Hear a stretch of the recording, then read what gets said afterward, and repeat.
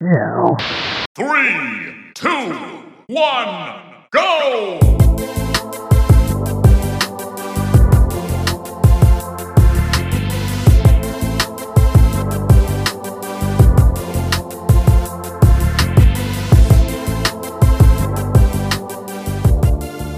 What's up, everybody? Welcome in, and thanks for joining us for another episode of Cooldown Time. My name's Marco.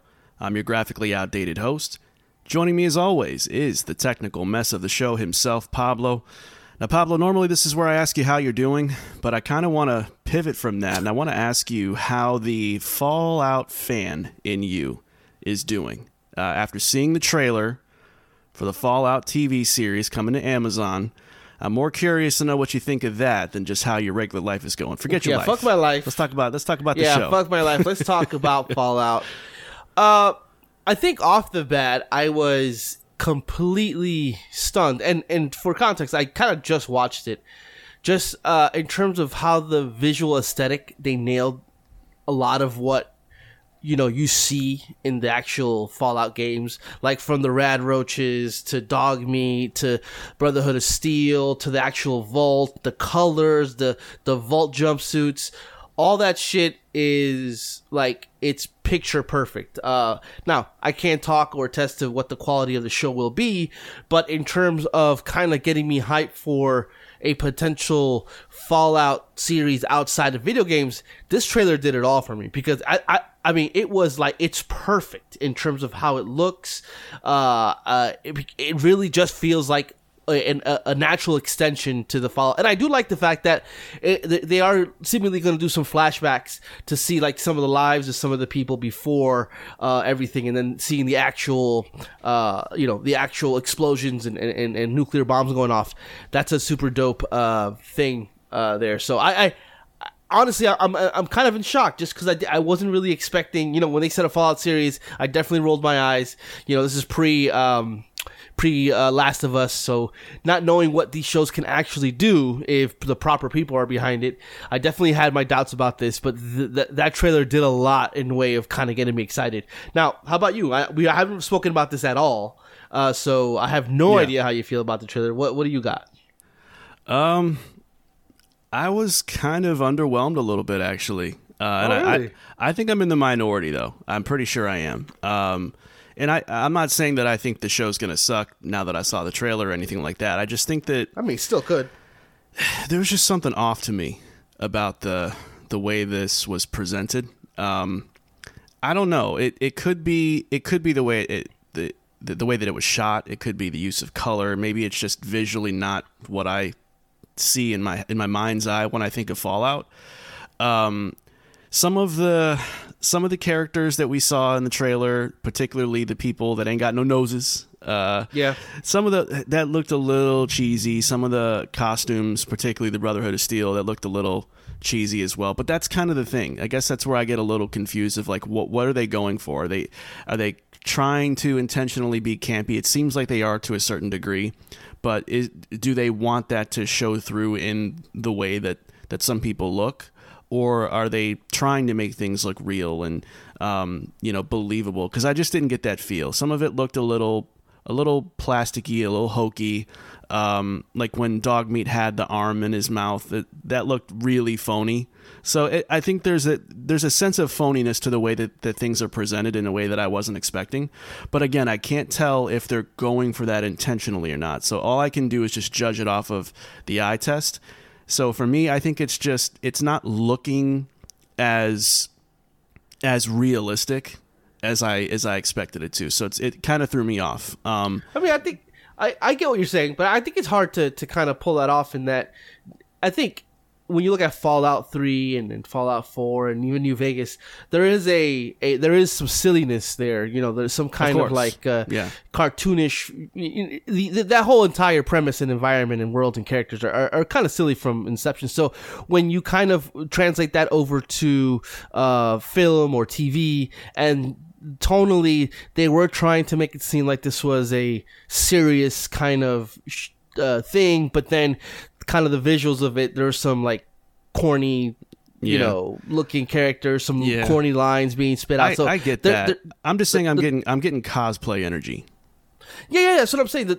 There was a dichotomy between the tonality of what they were trying to show with the trailer and then the lines that you were seeing and some of the stuff. So it's like, hopefully that it doesn't become a messy that way. I think Twisted Metal comes into mind, where Twisted Metal was played one for one as a comedy, but there were a lot of themes in that show that were very serious, and every time they went into that seriousness, it wasn't believable because of how absolutely ludicrous the entire show was to begin with. So I hope that tonally there's not a problem here with that. There probably could be, but I don't know. I was just shocked by I guess I'm looking at it from the translation from video game to TV show, how much they took from the video game and put in TV shows. Usually these shows, like The Last of Us, like I love The Last of Us TV show, but there are some things that look like the game, but all in all, it's just a story being told in their version of a real world,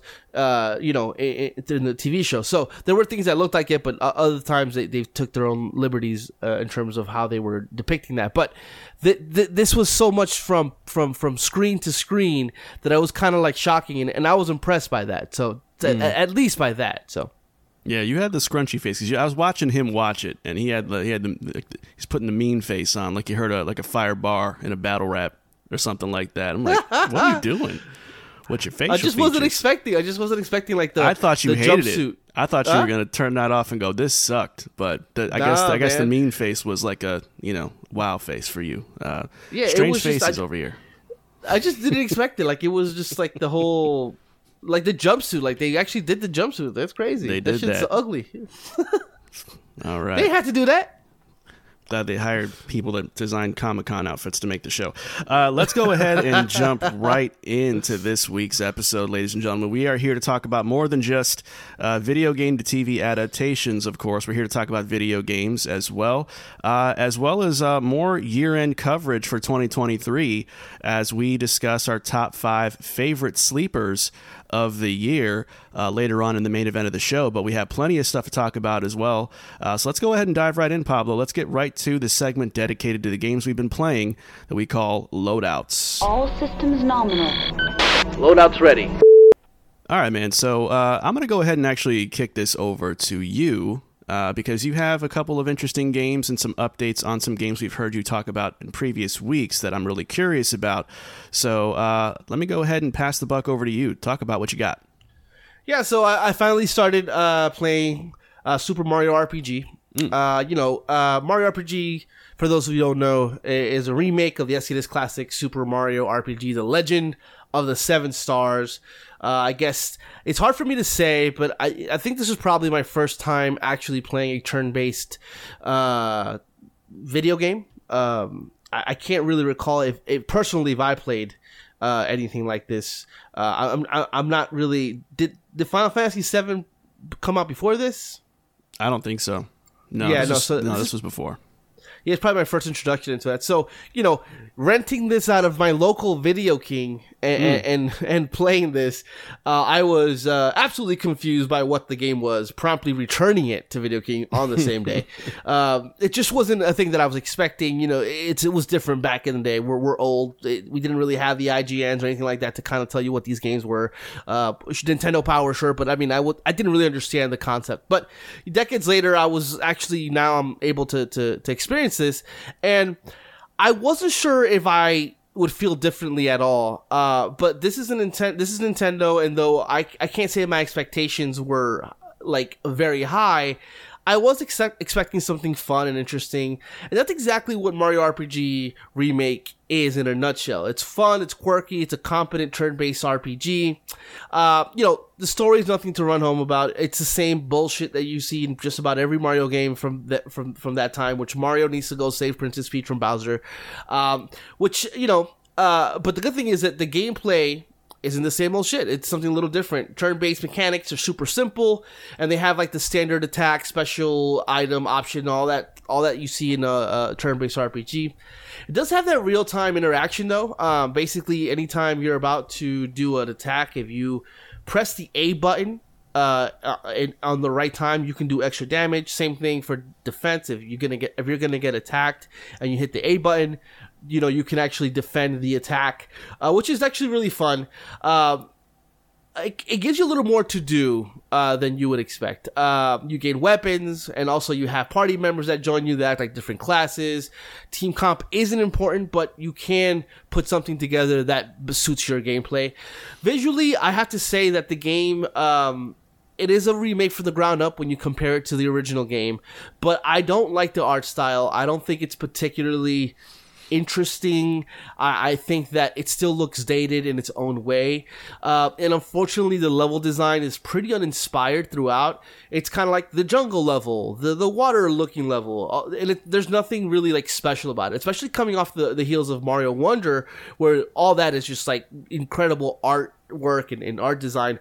This isn't that, so making the game a little bit lackluster in the visual department, so that kind of sucks. I have to say though, Marco, I know that I'd spoken to you about this game and I was pretty high on it, because the quirkiness and the personality of this Mario experience, it takes it a pretty long way.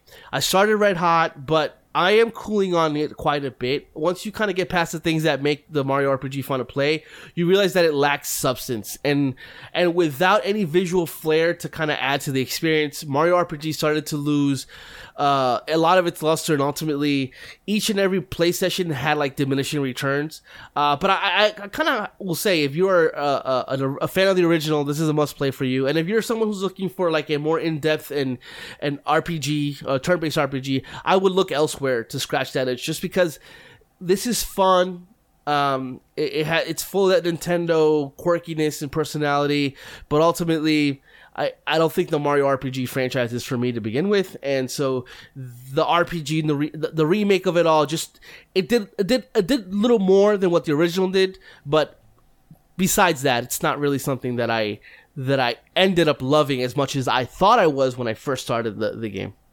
Yeah, I totally understand that. That was part of what turned me off of the original game when I played it back in the day. Mm-hmm. It just felt like very rudimentary after a while. It's like, man, this feels just like it's like a very Crayola color palette. It's it's almost too fundamental with its RPG mechanics to the point where it doesn't do anything like really remarkable. And then the story beats are just very, very boilerplate.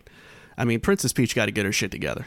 She ain't had it together in a long time. This is more proof of that. And all these years later, she's still out here getting kidnapped. She needs to get a security system at her house. She needs to get ADT, something like that, man. She gets kidnapped out of Mario's yard while Mario's inside sleeping. Wow. Now there is a story, quote unquote, twist with the princess, like midway through the game that kind of changes things a little bit. Right. But it doesn't really matter. I mean, look, if you go to a Mario game for the story, you're crazy. You're an insane person. That's not really what it's here for.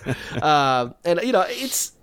I love that this exists, because I think that bringing Mario RPG to 2023 and beyond, I think it's good to kind of diversify your tentpole franchise, and I like it for that. But it's just it's a me thing. Usually these things are obviously opinion based, but of course it's really one of those things where.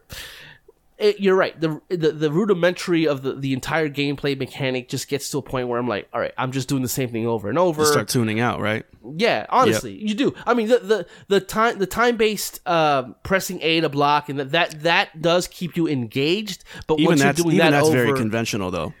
Yeah, other games do that too. Yeah. Oh yeah. That's not new at all by any stretch of the imagination. But yeah, it is what it is. But I am playing another game that is that sort of came out of left field. End of year conversation that started from other outlets that I listen to, read, so on and so forth. And there's going to come games that I've never heard of that get my attention. And that game in this occasion is Chants of Sennaar. Well, I'm sure none of you have heard of this game, because it's kind of, it came out and nobody really talked about it. But really, Chants of Sennaar is a language-based puzzle game. But it's more than that, too. It's a game about division and coexisting. It's about embracing diversity. It plays with biblical themes like the Tower of Babel and the weaponization of confusion by lack of communication, highlighting kind of the power of what communication in a way that is poignant and fascinating. As you play through the game, your objectives is to reach the top of this mysterious tower of which you've awakened from its basement level. It's not clear what you're there to do, but you must kind of reach the highest point of that tower. Your inability to communicate with the people of each level, since since they all speak a different language, is kind of like the crux of the gameplay. You have to decipher each language using knowledge you've gained throughout each level. So each quest you go on give you more context for what the language is, and so it's presented to you with glyphs, and you just, as you play on, you kind of decipher that with just information that you've gathered from around the levels. There are also environmental puzzles, but those are kind of times feel more like afterthoughts, as the main crux of the game is that translating those glyphs. Visually, though, I have to say, man, this game is outstanding. It has like kind of that MC Escher type of visual style. For those not familiar with that specific art style, if I'm going to put it in video game terms, think Monument Valley type of art style. If you guys know that mobile game, it's minimal in design, it's minimal in its color palette, but they've created something like absolutely beautiful. It's painterly. I think that everything they do with that visualness of it, it's so outstanding, and it really is like half the game for me. I think I'm still making my way through the game, but so far it's one of the most unique experiences I've had this year, visually and gameplay wise. And it's hard to kind of do that on two ends, take two things and make it and kind of impress me in ways when I compare to other games that have come out this year. I think it's an accomplishment in that sense, and I honestly think that it stands as one of the best kind of visual looking games of the year, in my opinion. So I think it's something that we're going to be talking about when it comes to Game of the Year visuals and stuff like that, because I really, really like that. So, I mean, this is definitely a hard game to talk about, but it's for those of you interested in kind of a puzzle type of gameplay that's new, that isn't kind of the same things over and over, I would definitely recommend this game to all you guys. It's fucking outstanding. Nice. You got one more game on your list, Pablo. Go ahead. Let's hear about it. Come on, man. Yeah, that's Baldur's Gate 3. Here we guys, go. I want to have a conversation about Baldur's Gate 3. All I want to do here in this moment is kind of work through my feelings with Baldur's Gate with you all. I want to say I can appreciate the conversation happening around the game, even though I don't see it yet. I'm cool with people calling it not only the best game of the year, but the best CRPG of all time. I mean, it has a lot going for it. It's very ambitious. It manages to kind of nail a lot of the things that it's trying to do, if not nailing every aspect of what they're trying to do. And here's my problem. I'm not sure I'm vibing with all those things that they're trying to do. I've shared this sentiment before, and it still holds true. Every time I am not in combat, I am loving the game. Problem is, there's a lot of combat. Now, that's not to say the combat system is bad. It's just that there's a lot of things you have to juggle in order to make combat work. And that's what people like about CRPGs, right? First of all, the team comp and team leveling up, that is absolutely essential. But you handle all those level ups. There's no auto level ups. That includes subclasses, skills, weapons, equipment. Again, to a CRPG fan, they're like, yeah, what the fuck are you talking about? That's what these games are. And I get it, but not for me. It's not something that I really enjoy. I think they could do more when it comes to accessibility for players like me that want to be a bard, want to talk out their problems, but when they're forced into combat scenarios, that they're able to kind of go through that without having to kind of go through all these menus over and over and find the correct kind of move that you have to do in order to not only assist yourself and beat the bad guys, but also help your team around you and how you can best utilize your abilities to then amplify the abilities of others, which is so much going on in that combat, which I know that's why people love it, but for me, it's becoming problematic. I guess for those saying, well, if you don't like Baldur's Gate 3, then you don't have to play it. And I agree, but the thing is that I love it when I'm not in combat. Like, I genuinely is that weird kind of feeling when I'm not going into these combat scenarios and I'm just going and talking to people, resolving issues with certain things and just kind of getting to know the world and the lore and the story. I'm in love with that. It's like two sides of one coin, where it's like that one thing I love and the other thing it's like I almost hate it. So it's kind of hard for me to really sit here and talk about this game as one of the best games of the year, because there's just half of that game that it's not vibing with me. Now, I've heard that as you play more, you gain certain abilities that makes it easier. For example, right now you only have one turn for each combat scenario. But as you increase your levels, you'll have multiple turns and in one go. So that would make it easier. But yeah, I guess I lied when I said that I'm okay with people calling this a game of the year, because for this man me, is crazy. I could only talk about me, and I just think that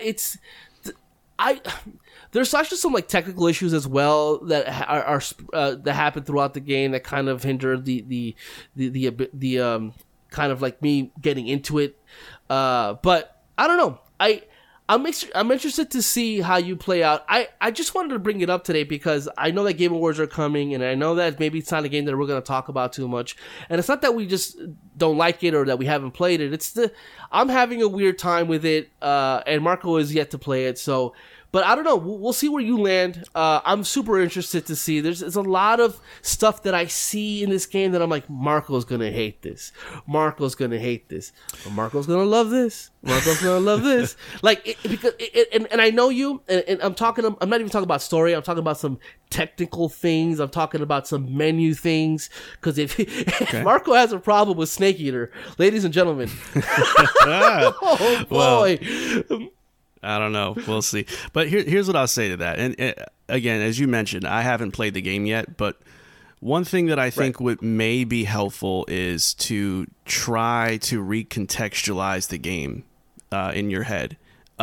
Because I think something that I've heard indirectly from people who love the game is that it's somewhat a game that you have to treat differently than you would a typical game, in that how you spend your time within Baldur's Gate 3 on a day-to-day basis is really not the way you would spend a typical play session. It's almost, in a way, it's almost, I don't want to call it an MMO because people, that's not an MMO, but in the similar way that you would spend a lot of time focusing on your team composition and how you want to level up your companions and your overall strategy and your tactics that you want to deploy in the way that you play.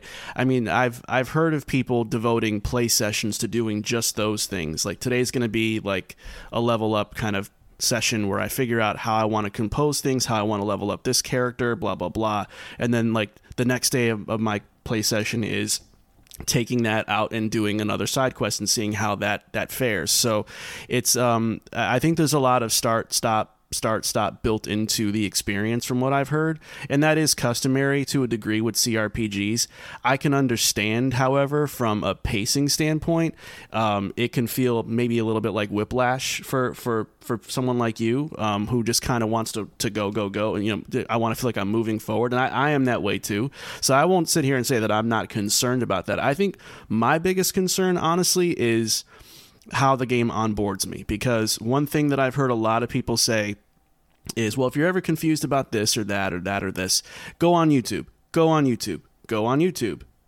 go on YouTube. And I understand that, but I also don't want to spend hours and hours of my time learning how to play this game through content creators. Like I don't want to watch an hour-long video about best classes or the best builds for this or how to level up this particular companion the right way. Like I want to play the game more than watch the game, if that makes sense. And I just feel like this is one of those experiences where it's so steeped with content and depth and nuance and all these granular things to micromanage that I'm going to spend more time learning about the game than I am playing and enjoying the game and gathering a feeling about it. You know what I mean? So that's my biggest concern coming into this. And that's how I felt. I mean, I did watch an hour-long Fextra Life video about building a competent bard, because you can pick a class and then pick a bard subclass. I mean, a race and then pick a bard class that don't match. That you're not getting the most out of the bard class because you picked a specific race that isn't known for that. And so you can really fuck yourself early on if I like the way this thing looks, I like this, and then I like this class. And I had to kind of build my character based on what they told me in order for it to work, and it's worked great for my class. It's just I had to almost do that for all my other companions in order to get the best out of them. And I kind of screwed myself a little bit with some of the companions that were pretty weak, and then I had to go back and I had other companions, and I watched some videos, and I want to be clear, I'm not struggling through the combat. It's just, in order for me to be successful, there's a lot of the thought process has to be constant in terms of what I'm doing next. I'm always thinking about my next move, and that sounds like great for CRPG fans. This is a hardcore CRPG, and there's no other way about it, you know? And so, like, when you play other games that are considered CRPGs that are less than that, you know, like Disco Elysium, which is basically all conversational, I can get behind that because all it's asking of me is to roleplay a specific character based on specific choices I made. With Baldur's Gate 3, I can't really do that because if I pick a class that I think sounds cool, a subclass that sounds great, I have to make sure that my subclass matches my skills, which matches my actual class, which matches my race, which is like, okay, there's a lot going on. There's levels to that. And I can appreciate that from a game design standpoint, but from Pablo playing this game, there's a lot there. And so it kind of, it's just daunting every time. It kind of feels like every time I go through a Souls-like where I beat this area and then I start a new area and it's kind of like, oh, here we go. It kind of feels like that, except when those Souls-like, you already have that skill set. You already have kind of like, you know exactly what you need to do. Here, it's like every new scenario brings upon a new kind of strategy in which you have to bring based on the type of enemies that you're fighting. Things like that. So I will say, though, that the more I play it and the more thought I get into it and the more patience I have with it, I am enjoying the combat more than I was when I started. However, it is still the biggest pain point for me. And I can understand here, again, I want to be sensitive to those because I'm not here sitting that I'm saying this game is bad. It's just it might not be a game for me.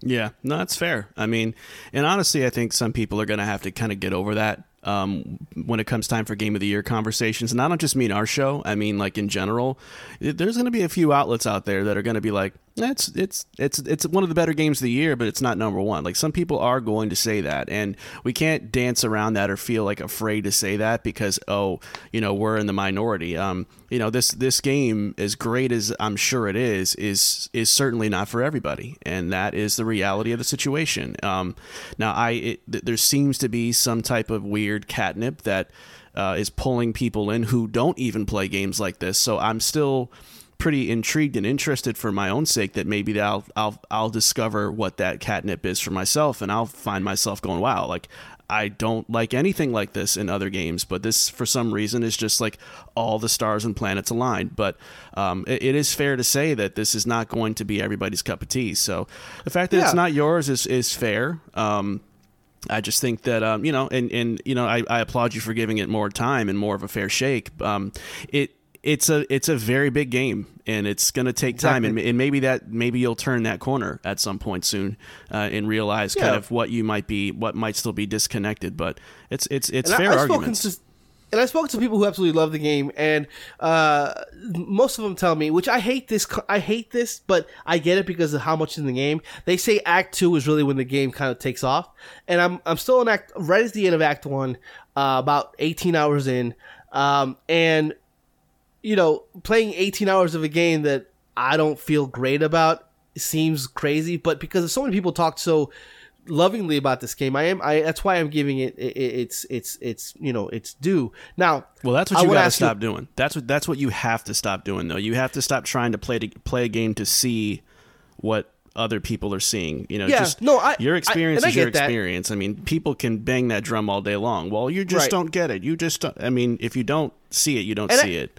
Don't look for the 96 Open Critic out of your playthroughs. Well, and that's true. No, you're right. But I also think that if I didn't like the game at all, that I would have been definitely out of it for a long time. But the fact that I do love like half of the game, and when I say love, I don't mean that like I like it. I mean I love it. I love the conversational piece of the game. I love the branching story paths and conversations. All that, it's amazing to me. And but that's why I'm still in it. Now I want to say something here, and I want your opinion on this because obviously I'm a huge Zelda fan. I love Tears of the Kingdom this year.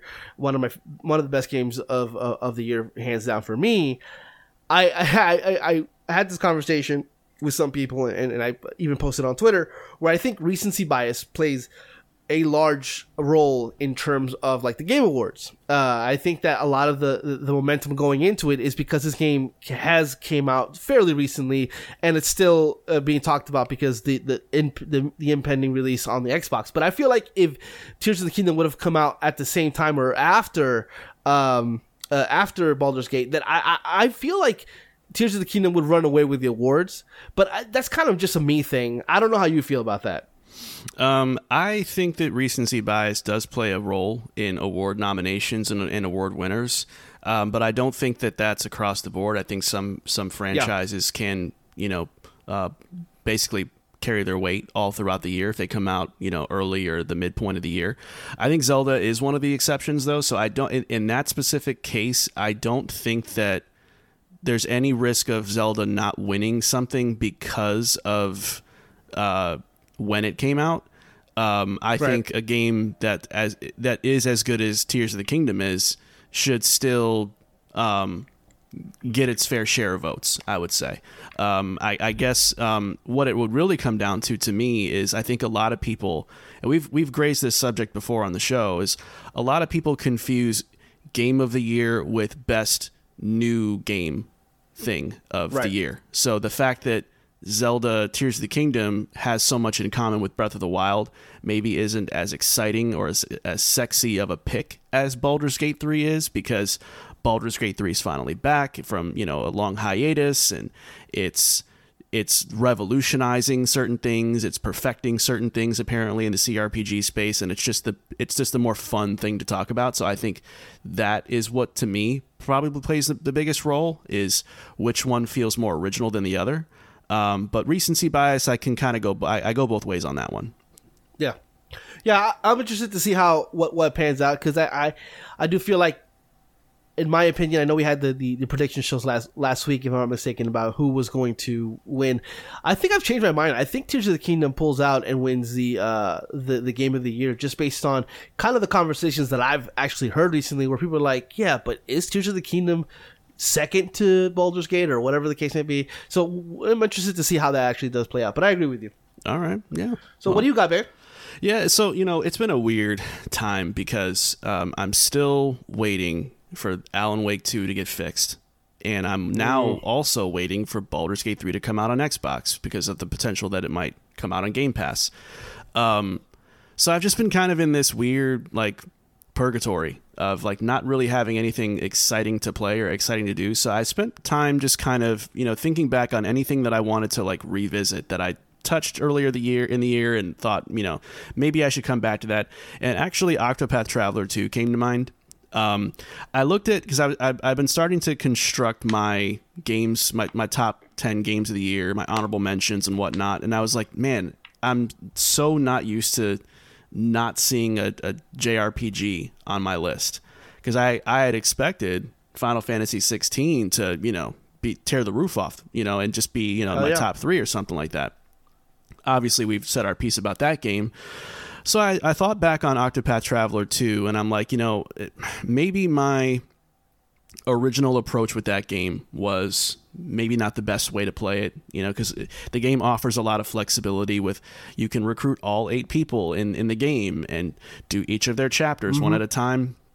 I think the problem that I ran into with my original playthrough is that kind of started to feel like a slog for me after a while. Right. So I decided to kind of divvy it up and go 4 and 4. I decided to, try out recruiting 4 people, work my way through all of their respective stories.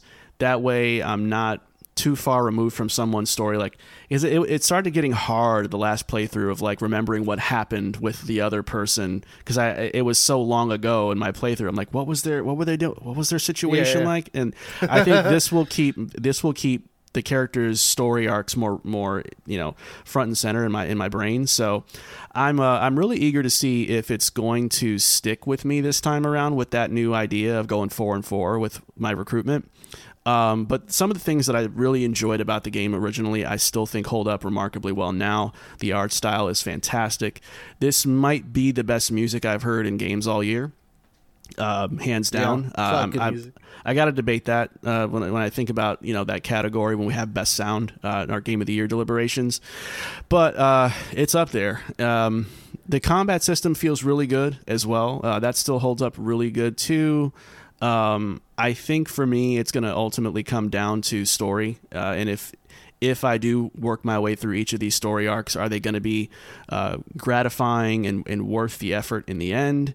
And I'm also curious to know how challenging the game's going to get later on. I've heard that some people say it's a breeze. Some people say, no, it's going to actually test you. I don't know where I land on that so far. It's always been kind of easy for me, but the more I put time into it, if I stick with it, I'll be curious to see if it gives me a run for my money or not. But so far, I'm kind of just getting back into the rhythm again. I don't have any new takeaways as of yet, but I will share some if I have some in future episodes. But that's kind of what I got going on there.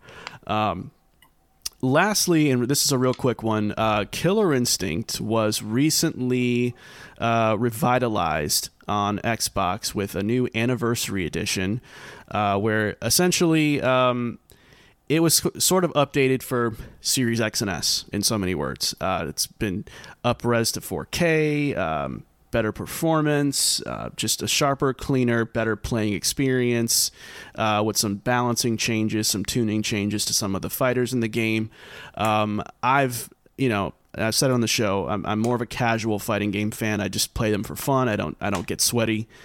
But Killer Instinct has always been one of those weird franchises for honestly for both of us, because I remember playing that series a good amount at your house back in the day when we were kids. And which is why I'm shocked you even went back to that. I mean, you got PTSD of me whooping that ass in Killer Instinct Gold. No. What happened was this man got revisionist history all up in his brain cells, y'all. I don't know what to do. Y'all should have seen how he was getting his clock cleaned with Street Fighter 2. Nevertheless, I never played that game in my life. It's because you never won it. This is actually a pretty cool little thing for Killer Instinct. It's it does look pretty nice now. It still has that Xbox One era kind of look, especially with the user interface and all that. That's probably the most outdated aspect of the game by far. It's just it's a very messy looking game in terms of UI. But the fighting mechanics hold up really well. It's a lot of fun. It's I played online for a match or two just to see how it feels to jump online. I must say I did my thing. Now, I don't know who I was up against, and they were probably a first-time player, but they got the business, and I enjoyed it. It's not a game that I'm going to keep in my rotation. I was more just curious, just to see, like, okay, that was something I didn't expect to happen with this old fighting game. Like, let me see if it's any good, and actually, it is pretty decent to the point where I wouldn't be, against seeing Killer Instinct get a sequel sometime this generation. I think I would like to see. I think the developers Iron Galaxy. I think they got acquired by Amazon or something, if I'm not mistaken. So I don't know. I think, if I'm not mistaken, they're the ones that they pivoted away and did a battle royale. I don't remember. They did Rumbleverse. Do you remember that wrestling thing that I talked about a couple of weeks ago? The wrestling that was them. Royale. That was them. Yeah. Oh, okay. Well, don't do that again. Yeah. But I would love to see a new Killer Instinct come out with that just takes advantage of the new hardware, full stop. But yeah, if you're a fighting game fan, if you're curious, it's on Game Pass. You can go check it out. I think it is worth taking another look. But yeah, that's kind of all I had going on this week, dude. So kind of a light week for me, but maybe next week with Baldur's Gate dropping and potentially Alan Wake getting some fixes that I'm looking forward to. I'll have much more to talk about in weeks to come. But that is going to do it for Loadouts, man. Why don't we go ahead and jump right into the news segment that we call Hit Points. For breaking news, rumors, and booty juice, it's time for Hit Points. All right, man. So I kind of want to take our time with this first topic here because the future of Xbox has been quite the subject of intense debate lately. Now, on the sales front, it's no secret that Xbox has been outsold by PlayStation by a shocking margin in just about every region of the world, despite having a stronger year of first-party titles. Speaking of which, Starfield and Forza Motorsport came out this year, but they did kind of launch to somewhat a mixed reaction, mixed reviews, and they've already started kind of making their way down the sales charts so far. Now, meanwhile, there's also been mixed messaging regarding Xbox's ultimate vision for Game Pass. Xbox CFO Tim Stewart claimed that the company's end goal is to bring Game Pass to PlayStation and Nintendo, whereas Phil Spencer claimed that they actually have no plans to bring Game Pass to PlayStation and Nintendo.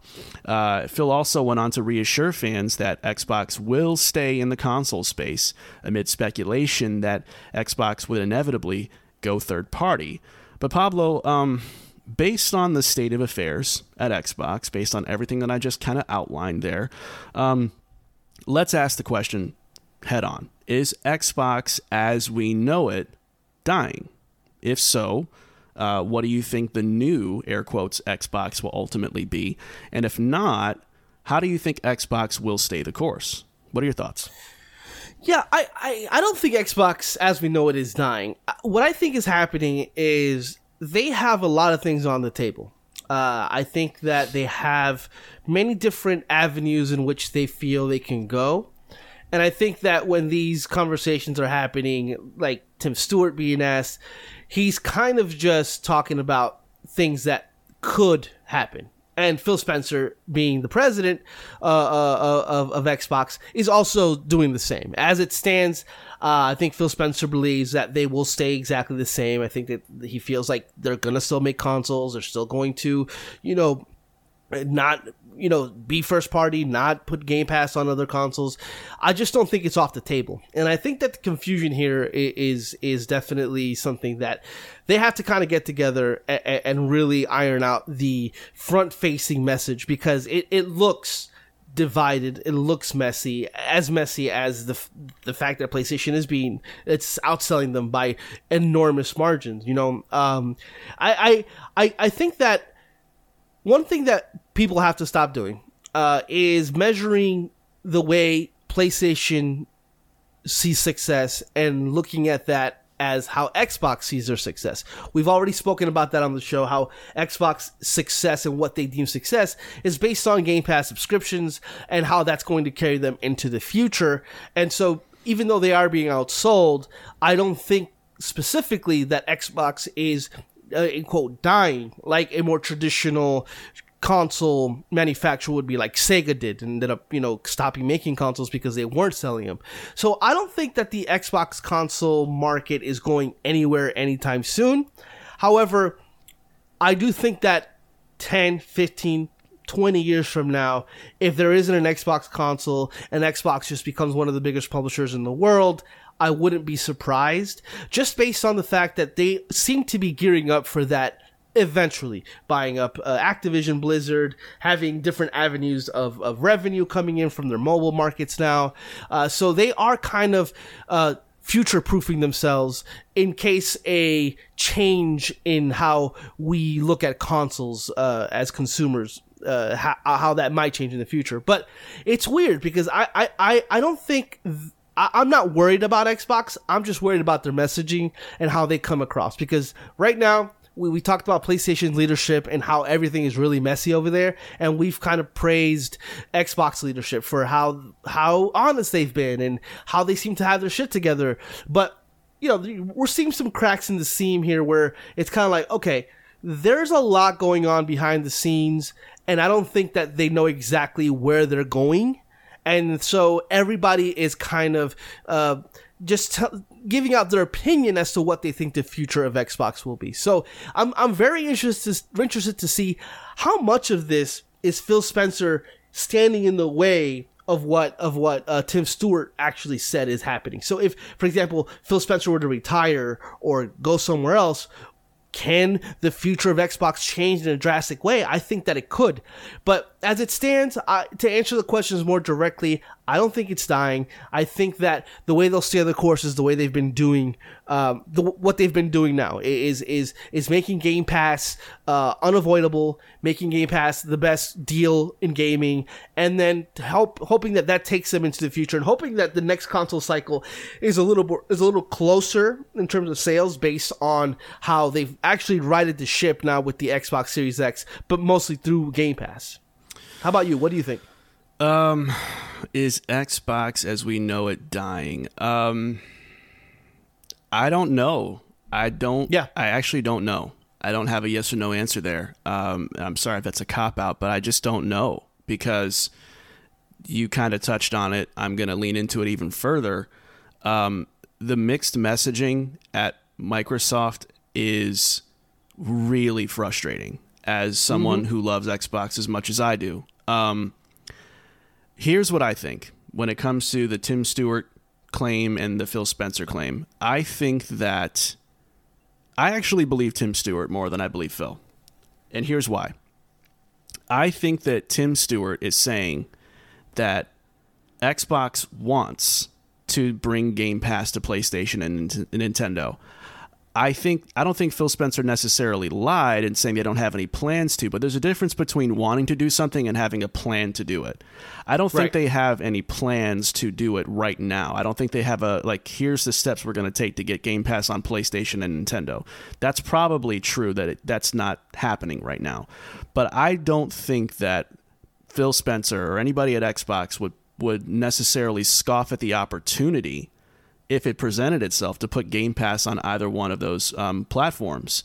So I think Phil Spencer's comments were almost meant to kind of quell any concerns that Xbox is about to go third party in a couple years. I think that was his biggest concern, because what Phil Spencer doesn't want to see happen is people start getting worried so much about Xbox going third party that they just stop buying Xbox consoles right now.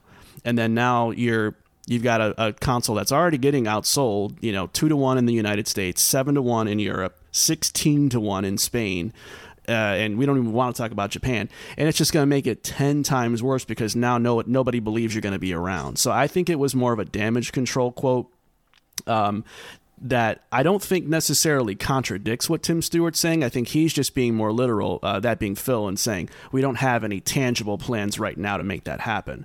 Now, whether I'm right or wrong, I don't know, but I guess that's kind of my point. Is I feel like I've been spun around in a big circle, and I am no clearer on where Xbox's future is than I was before these two started talking about this whole Game Pass thing. True. So that's the problem. One thing that I think that, even though we lament Sony and Nintendo for being so quiet and keeping everything in the tuck, the one thing that I give them credit for about that is that they don't open up a lot of room for misinterpretation and confusion. Xbox's biggest problem is that, yes, while it's great that they're so front-facing and they're so willing to sit down for interviews and talk to people, whether it's Sarah Bond, Matt Booty, Phil, or whoever, the problem is that they're all saying something that's slightly different from each other, like you said. And the key to a successful business is when your executive leadership is all fully aligned and fully clear on the direction of your product or your business. The fact that your CFO is saying something that differs from what you're saying, as in Phil, that's problematic to me, because that just tells me there's internal misunderstandings about exactly what Xbox is being put in position to become. So how can I know for sure whether the Xbox I know is dying or not, when it doesn't even seem like they're fully clear on that? So It wasn't a very confidence-building week, in my opinion, as an Xbox fan. I think, if anything, it just made me feel more it just shrouded my understanding of Xbox in more ambiguity. If the question is, do I think that Xbox is going to be wiped off the map and go out of business entirely? Of course not, because they have so many hands in so many different cookie jars right now that they don't necessarily need to bank on having a great console, a great selling console to be successful. They have a lot of different avenues of revenue and profit now in various different places. But as far as what their actual like vision is, I have no clue, man. I have no clue. Yeah, and there's no subtlety when it comes to interpreting these things, because there are people that I saw who were either baiting or were genuinely asking if the example is Hellblade 2 going to come out on PlayStation 5. You know, like after those comments were made, I even had someone ask me, is like what did they ask me? Oh, does that mean that Elder Scrolls 6 is not going to be on everything? Like, because they're all they saw was Tim Stewart saying that they're going to bring Game Pass to PlayStation and Nintendo, you know. But that's why you got to be careful with these kind of things, because you know that social media, they're not going to take this at face value. They're going to extrapolate and kind of interpret things their own way, and already saying, "Oh, Xbox is giving up. They're putting everything on everything because they can't sell consoles." Like that's not what Tim Stewart was saying, but you know, that's kind of where the messaging goes in the more, when you talk about it in a more extreme way. But yeah, so you want to kind of quail those conversations, because they don't really help you at all. Yeah. Well, to me, what I think Xbox needs to do is they need to draw a line in the sand for people at this point. They need to be very clear and very concise about what is going to be coming out on other consoles and what is not coming out on other consoles. This whole case-by-case thing it's a form of fence straddling that I think is getting really annoying to me, because people shouldn't have to wonder if the next Hellblade's coming to PlayStation or not. I mean, the first game did, so you could make an argument that maybe it would make sense to put it out there, or maybe it makes sense for Xbox to keep it. I think Xbox has left things too unclear and open-ended for too long. And I think they just need to rip the Band-Aid off and say, look, everything that we've acquired is going to stay on Xbox platforms. Sorry. With the exception of Call of Duty and whatever they have contractual obligations to maintain, like Minecraft and so on. Everything else after this point is staying here. So that way people can make an educated decision on whether the Xbox ecosystem is a viable route for them as a gamer, as a consumer, and then go from there. But they're straddling the fence so damn long the neighbors are watching, and it's like it's just getting it's getting irritating. Like, and now you have like, we don't even know what the hell Game Pass is even aiming to achieve now. Like, I get that they, you know, and part of the quote that Tim Stewart says, we want to make sure it's on smart TVs. We want to make sure it's a part of GeForce Now. We want to make sure it's on smartphones. Like, so, you know, that's one thing. But when you're directly addressing competitors, and when Tim Stewart himself is saying something to the effect of, I think it was like, people that we once used to consider competitors in PlayStation and Nintendo, why the hell are you saying that they used to be competitors to you? That's a whole different mind shift of thought, where it's like, okay, is that how everybody in Microsoft looks at PlayStation and Nintendo now? You guys don't see them as your competition? You know, like that's weird. That's a whole different subject almost in a way, right? Like, if you don't see PlayStation as a competitor to you in the video game arena, what are you doing? Are you just being like intentionally aloof? Are you trying to like circumvent like having to say you're third place? Is it like an image issue that you're having? Like, that's what I feel like it could be. Yeah. And I also think that a lot of the whole case by case basis, to go back to what you said there, I just think it's Phil trying to be the best video game guy. You know, like, we want everybody to play our games, and so we're going, because so far, besides the Minecraft and obviously what we're going to see with Call of Duty down the road, every case has been that every first party game has been exclusive to Xbox.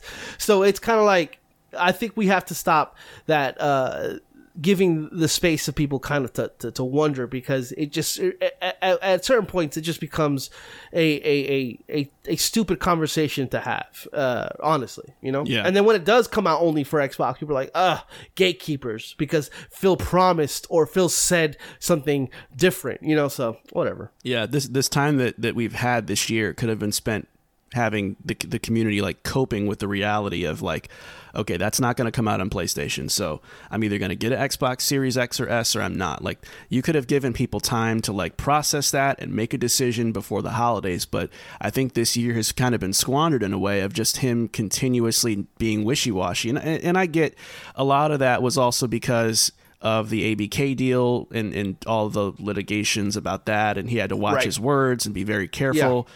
So I'm not pretending like there weren't reasons for him to keep kind of the real game plan under wraps. It's just that now that the dust has settled and the deal is done with ABK, it doesn't seem like that's really changed much about like everyone being unified in whatever the mission of Game Pass truly is right now. So that's confusing. Yeah, it is. It just opens up more possibilities and scenarios.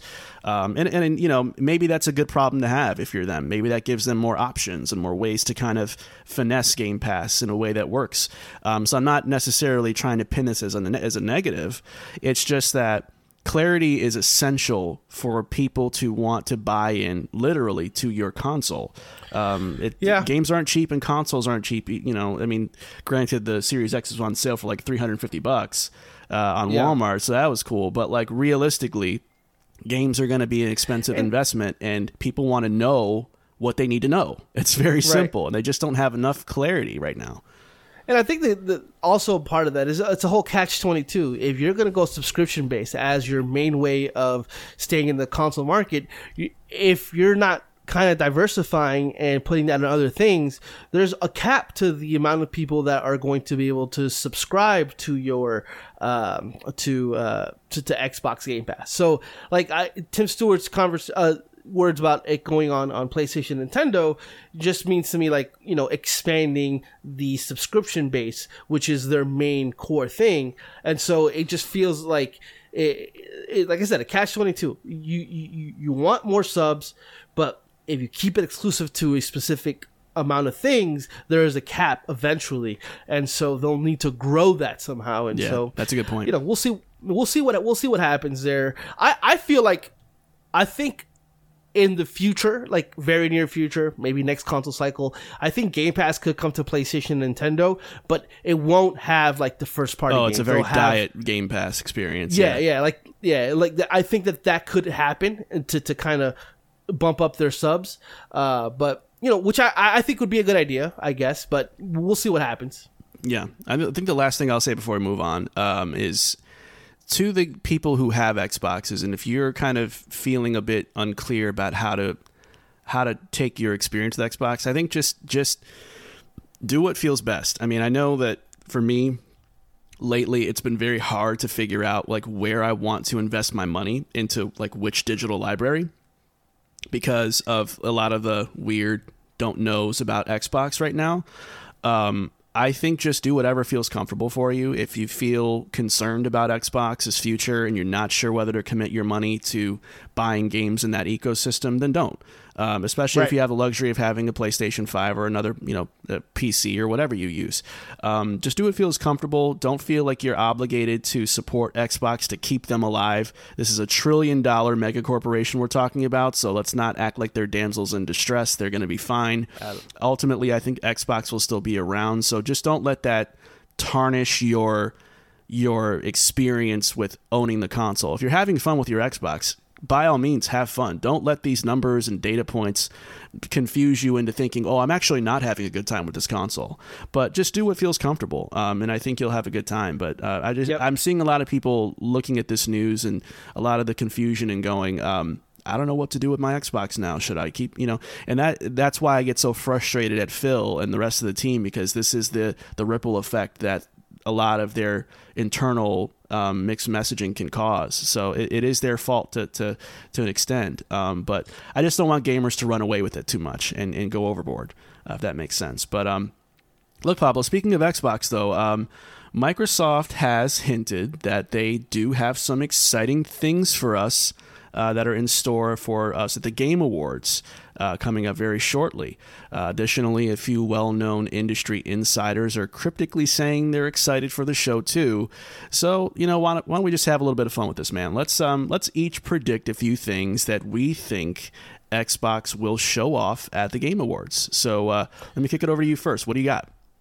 Yeah, I got like two easy ones and one kind of like that super interesting. Okay. So Hellblade 2: Senua's Sacrifice, I think revealed at the Game Awards. Saga. Senua's Saga. Yeah. Was it? I hate the name of this game, by the way. It's Senua's Saga Hellblade 2. I wish they just call it Hellblade 2, but go ahead. Yeah. Hellblade 2, your mama's pajamas. It got leave it my got mama revealed, out of this. She wears muumuus, bro. Got revealed in Game Awards, so I keep it going here. Except I think that they'll show gameplay, and they'll actually have a release date here. I honestly, I'll make it even a little bit spicier. I think that Hellblade 2 is coming out like in March. I think it'll be with their first big first party game of the year. I think that's what we're going to be seeing with their seeing at the Game Awards. Finally seeing Hellblade gameplay and finally having a actual concrete release date. I think you can't show another CGI or weird non-HUD gameplay thing and then no release date. That would just be insane, and I would be thoroughly disappointed if that were to be the case. The second one here for me is Baldur's Gate 3 shadow dropping the day of the awards. However, I will say not on Game Pass. I think the rumors will be half true. Larian is pushing that physical version of the game. Putting it on Game Pass would, I feel, undercut that. Though crazier things have happened. For Marco's sake, I hope it is on Game Pass so he could finally jump on that as quick as possible.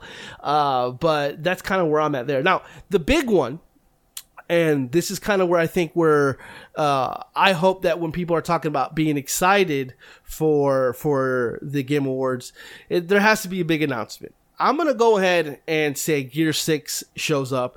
Not in any meaningful way. A title splash, finally confirming what we already know is happening, which would be the sequel to Gears 5. Here's where I kind of a little bit take it a little further, and this is probably just me figuring out a way how they would have that Gear 6 splash, title screen splash in a meaningful way, and that would be to finally announce and release the Gears collection. And it won't be a remake, it'll just be a comprehensive remaster of each of those games, and then at the end of that, having that Gear 6 splash screen come up and kind of wowing everybody. That's where I'm at with what Xbox will be showing at the Game Awards. Yeah, we have one common denominator with Baldur's Gate 3, with the shadow drop and coming to Game Pass thing. I think that's probably a given at this point. It just seems like that's the thing to do. So I'll say that one. My other predictions. Sarah Bond tweeted the logo of the Xbox 360 not too long ago. My prediction, even though they've kind of said, no, we're not going to do this, no, we're not going to do this year, I'm going to predict that all Xbox 360 Call of Duty titles are coming to Game Pass on Christmas Day. That's going to be the announcement. And they're going to be like auto HDR enhanced and stuff like that. I don't think they need FPS boosts because they're all 60 frames, if I'm not mistaken. So that should be fine, but I think they'll be like beefed up like that. Let's go World at War. Little Christmas Day surprise for the community. I went a little big on this one because I think if there's one thing Xbox needs, it's that one game that kind of like makes people talk. And you had Gears 6 as your choice in /Gears Collection as a prediction. I'm actually going to go balls out and say I would love to see, and you're going to roll your eyes, but a teaser for the Perfect Dark reboot, re-reveal. I literally almost said when talking about Gear 6, like, because there's no way they're going to show Perfect Dark.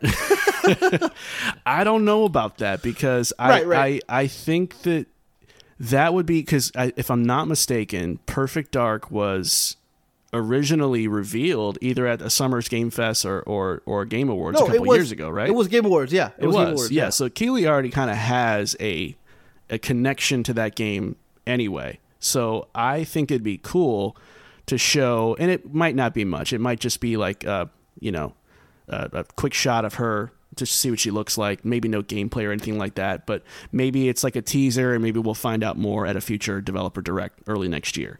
But I'm going to say a Perfect Dark teaser, I think, would be a really cool way to reignite the fans' with something that they didn't expect to see. Because I think we're all kind of like mentally thinking it's about time to see Gears 6 now. And I would love to see Xbox go, yeah, we have that, but we're going to circumvent your expectations here, and we're going to do this instead, and really get you like going, oh crap, this is coming, and this is back, and Perfect Dark is back, and it's, you know, that's kind of the momentum I think they need to start building when it comes to mindshare again. So yeah, I mean, I agree that they do need to do that. My only thing is one of the mistakes that they've made is showing Perfect Dark a little too early, because they had no idea what that game was going to be at the time where they announced it. So if they have internally, if they have a pretty good idea of what that game is going to be, which from what we've seen they do, and they're definitely now on course to make that game the way they want. Then show it. But if you're still kind of like wishy-washy, don't show this game and then have us wait another 3 years for it. Like that Xbox has been doing that. So I mean, look at Hellblade 2. You know, show it in 2020, and you know, here we are 2024 next year, and we don't even know if it's coming out. They say Phil has said that we don't have much to wait for Hellblade 2, but if it comes out fall 2024, that's a long time to wait, Phil. So like I just hope that Xbox has learned their lesson. I know that if I'm saying her name right, Tia Amini is heading up the way that they kind of produce these kind of things. And she's from IGN, and she's been on many shows back when she worked at IGN talking about how these things should be shown. And I hope that she takes that and then kind of makes that work, in terms of showcasing something that's plausible, and interesting, and not just kind of like bullshit, splash screens, like I said, Gears 6 is going to do. Hey, man. Now, neither one of us actually brought up Indiana Jones. Are we thinking that's not going to happen?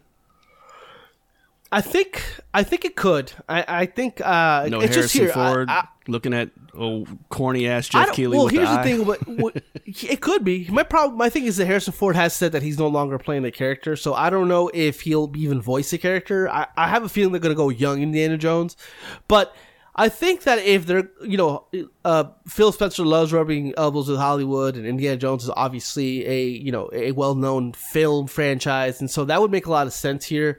It's just I didn't put it in mind because I'm an Indiana Jones fan, and even then I'm not particularly excited for this game itself. So that's one of the reasons why I didn't put it on here, just because I was like that wouldn't really like excite me too much unless the game looks absolutely incredible, which it could, because you know.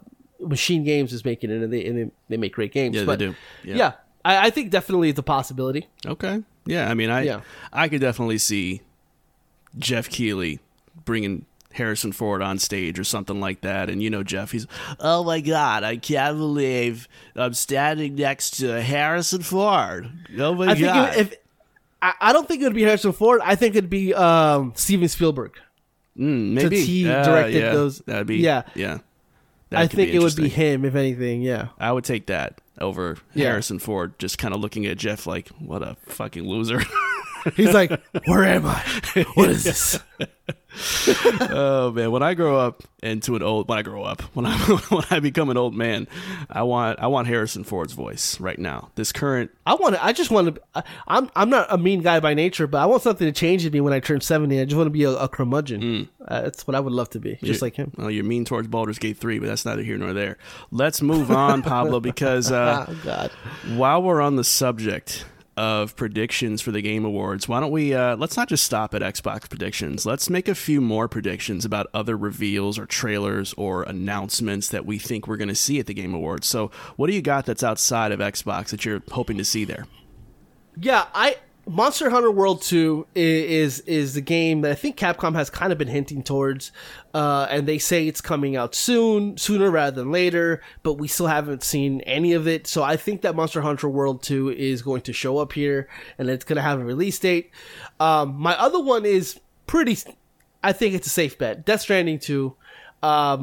I think Kojima's going to be on stage this time, and not only that, we're going to see a really fucked up what the hell's happening trailer, which I can't wait to see.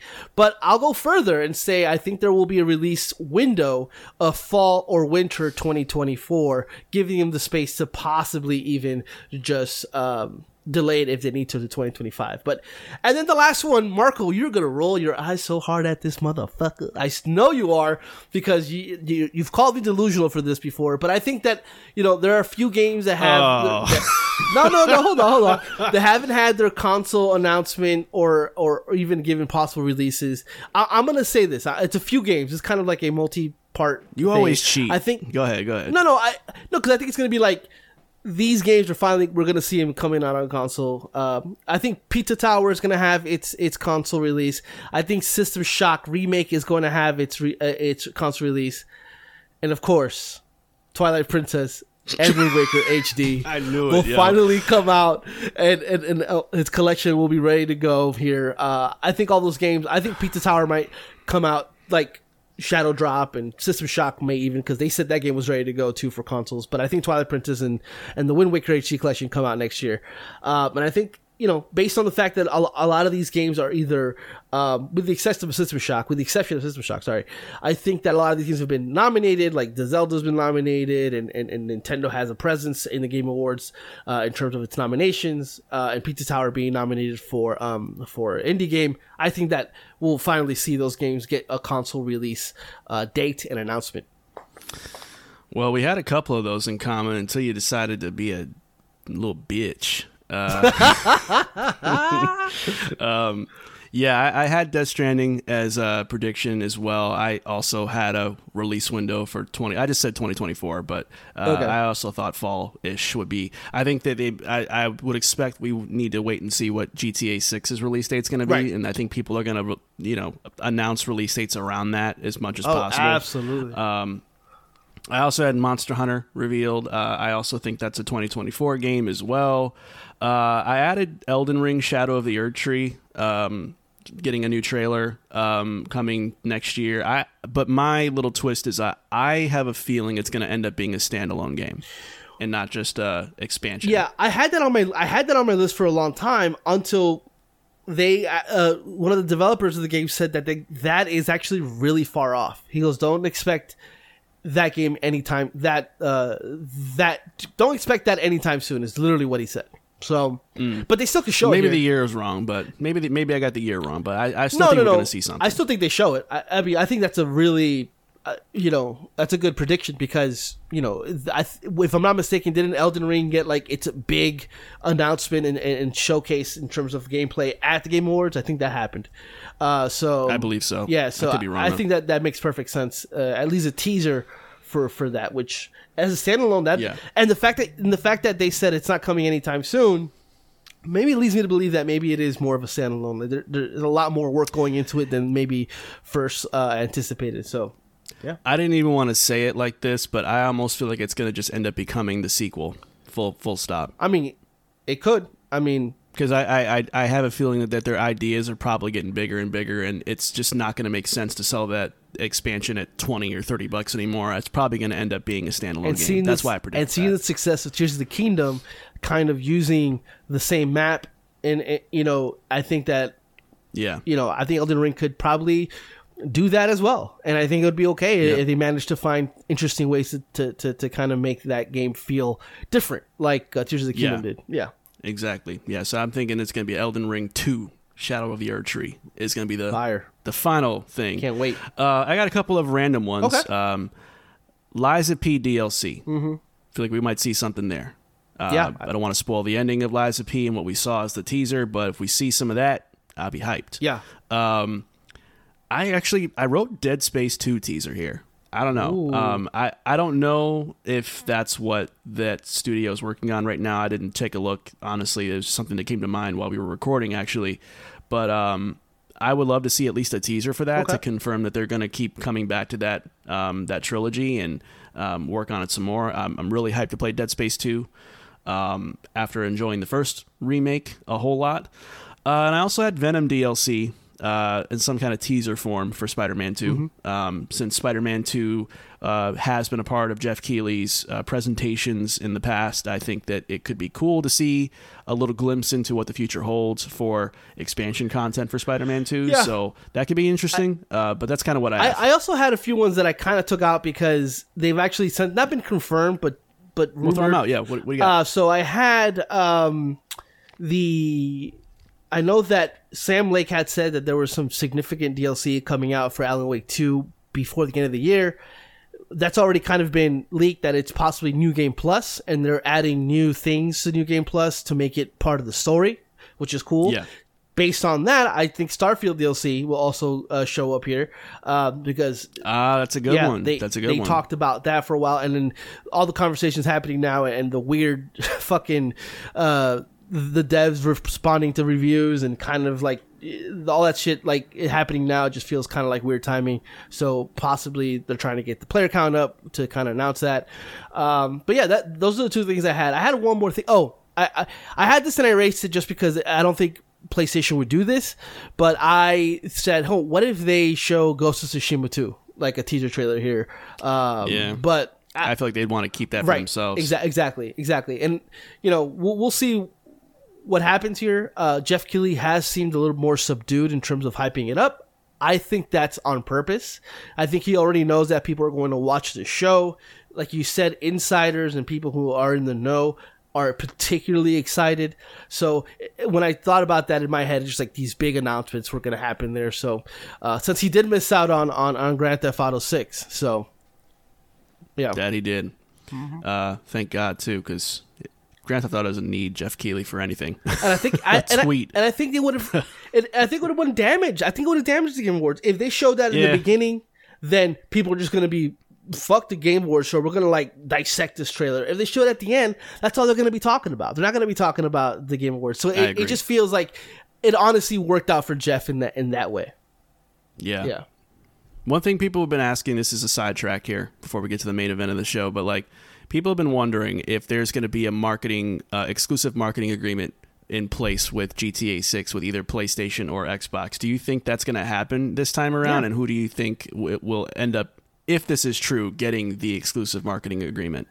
I think it will happen because why not? And I think that's how these devs make extra money based on, already their sales. And I think it'll be on PlayStation. Yep. I mean, I just don't think, I honestly think that PlayStation is the market leader right now, and it doesn't make any sense for anybody to have an exclusive marketing deal with Xbox, especially for such a big game. Because if you want to really, want to penetrate the market, you're gonna go with the person or the company that has the most market share. And if there is one, which I think there will be, it'll be on PlayStation 5 for sure. That's got my opinion on that. How about you?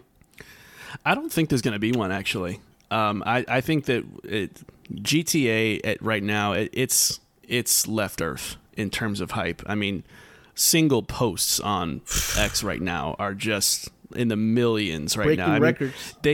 I guess if they want the free money, why not? But I just don't know what it's just not a necessity at this point for GTA 6. I think GTA is just in a different stratosphere, rather.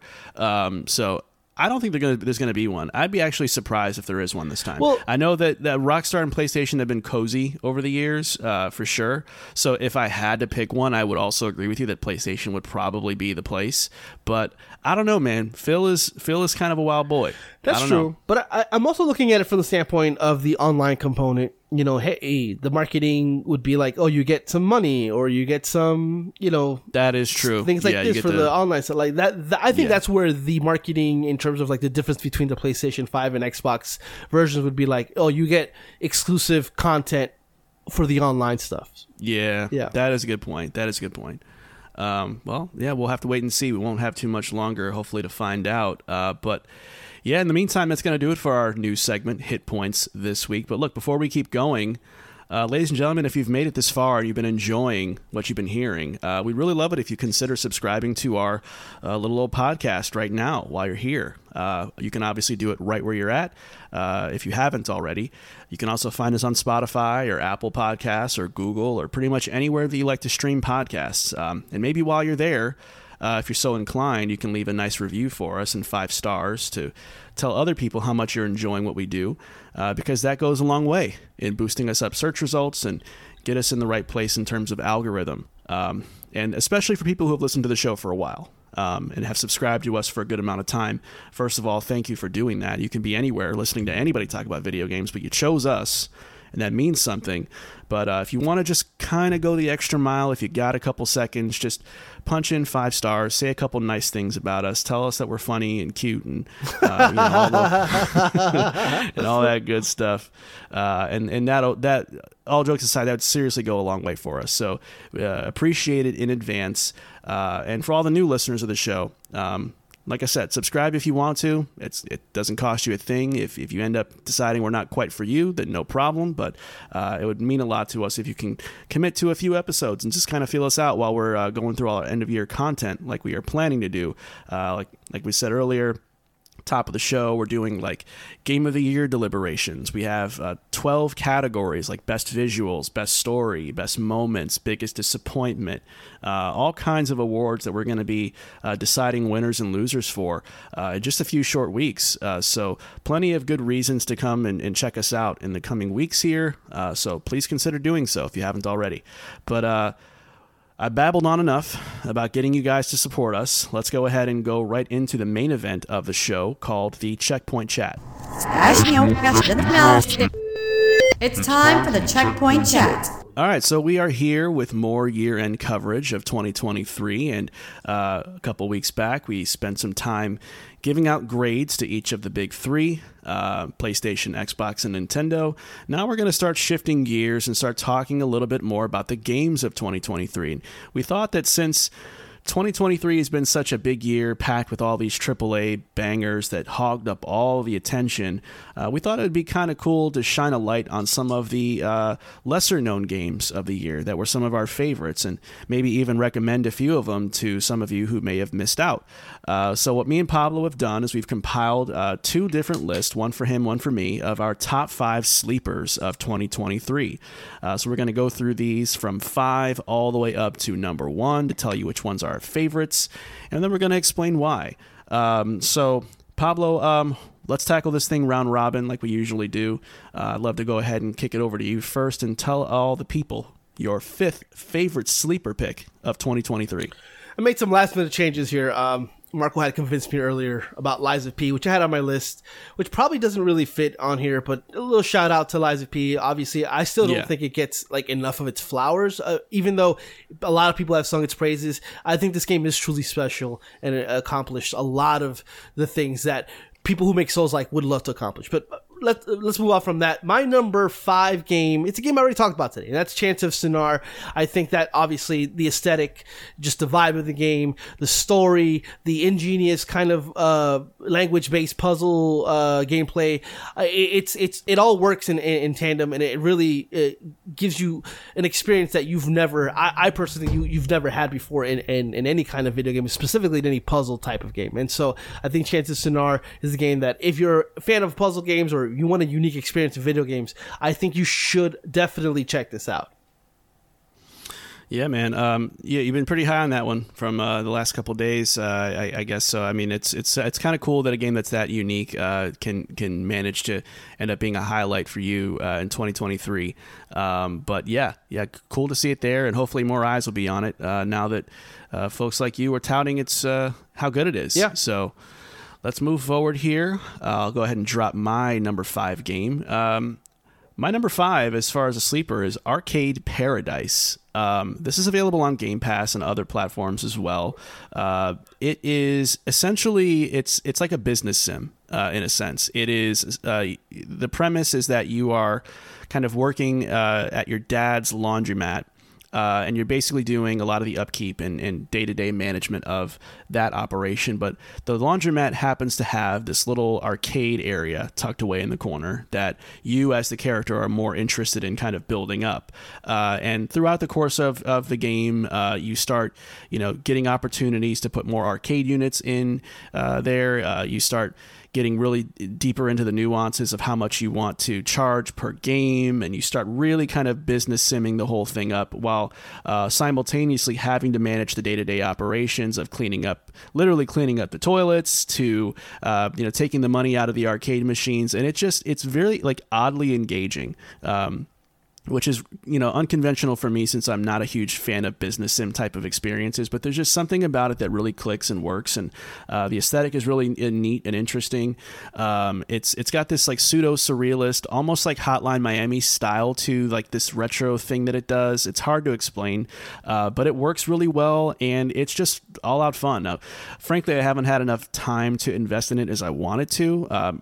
If I'm being honest, I probably should have spent more time on it while I've had this little lull period. But I do plan on coming back to it because it did really capture my attention, and I do know some people offline who really, really enjoyed it for what it was. So it just seemed like a throwaway game on Game Pass that I looked at one day, but the more I played it, the more I'm like, actually, this is kind of fire.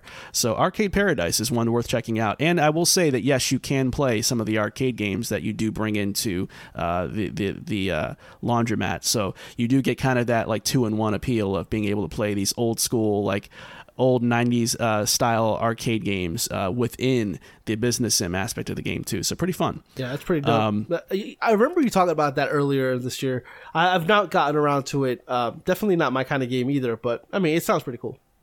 It wasn't for me either, but I actually kind of got into it. So maybe try it out. You might actually feel different about it. Up next for you, Pablo, is your number 4 pick. What do you got here? Yeah, it's RoboCop Rogue City. For me, coming into this year, a surefire dud. At least I thought. I mean, come on. It's a licensed game based off of RoboCop. Who the fuck does that? Well, apparently they do, and they do a great job. Faithful adaptation of the beloved RoboCop film series, and it is just a blast to play. It is a first-person shooter, and you play Alex Murphy, which is the titular RoboCop. I think that the writing of the game understood the assignment, and they're right at home with the first film's approach to action-packed film with some heart. I think that the way that the game is particularly the visual, it's good to, it's nice to look at, but I think that just the moment-to-moment gameplay is really fun. I like the side quests that are actually pretty involved. They're not just throwaway side quests. Some are, but for the most part, they actually build your character and kind of it gives you the ability to kind of play the way you want to play the game, and kind of build Alex Murphy in a way that you would want him to be in terms of a character. And I think that's so much going for this game, other than it just being a shooter. That was really shocking and surprising to see when I started playing it, how much heart this game has. And I really loved my time with RoboCop Rogue City. Definitely, I recommend people to play this game for sure. Yeah, I was supposed to get my hands on this game through GameFly, but I think it's just been a shipping snafu or something, so I gotta wait a little longer to play it, but I should be able to talk more about it next week. But I am excited to try it out. I really like the atmosphere, or the sense of atmosphere, I should say, from what I've seen of the game. I don't expect the shooting to be like a revelation by any stretch of the imagination, but it does look like a pretty fun time, and I'm curious to see what they do with the story and just kind of if it's just as worthwhile as people have been saying it is. But yeah, I'm kind of hyped to try it out for sure. Mm-hmm. My number 4 is a game that I've kind of had somewhat of a love-hate relationship with earlier this year, and that is The Expanse, a Telltale series. So obviously Telltale Games, the makers of The Walking Dead and The Wolf Among Us, they come out with this episodic game based on The Expanse, which is a sci-fi novel / TV show that was on Amazon for a couple years that I really enjoy thoroughly. So needless to say, it was kind of one of those like a perfect storm of, wow, Telltale doing one of my favorite sci-fi franchises is pretty cool.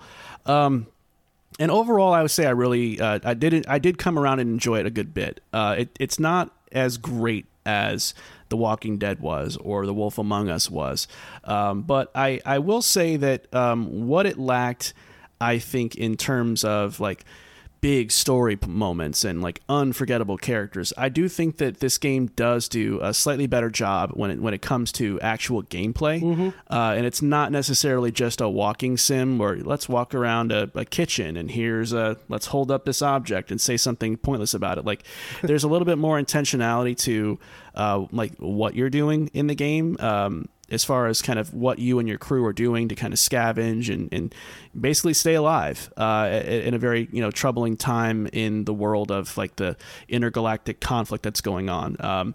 I did appreciate a lot of that, even if it did get slightly repetitive sometimes. But I will say, I think it wrapped up on a really good high, and the bonus episode that came out for it, I think was really cool, especially as a fan of the TV show. So I did enjoy that quite a bit, and I thought, you know what, even though I didn't love everything about it, I still think that it is worth saying it is a decent to good sleeper pick for this year. So The Expanse. I mean, it's Telltale's return, and nobody's talking about this game, which is super weird. Not really. Considering, you know, that Telltale is a beloved studio. Now, it's not the Telltale we all know, but it's still a game that it works when with the writing, and I agree with you. I don't think it's like the best Telltale game. I don't think it's one of the better games of the year. However, it is definitely, I think, a game that people should be experiencing more than they are.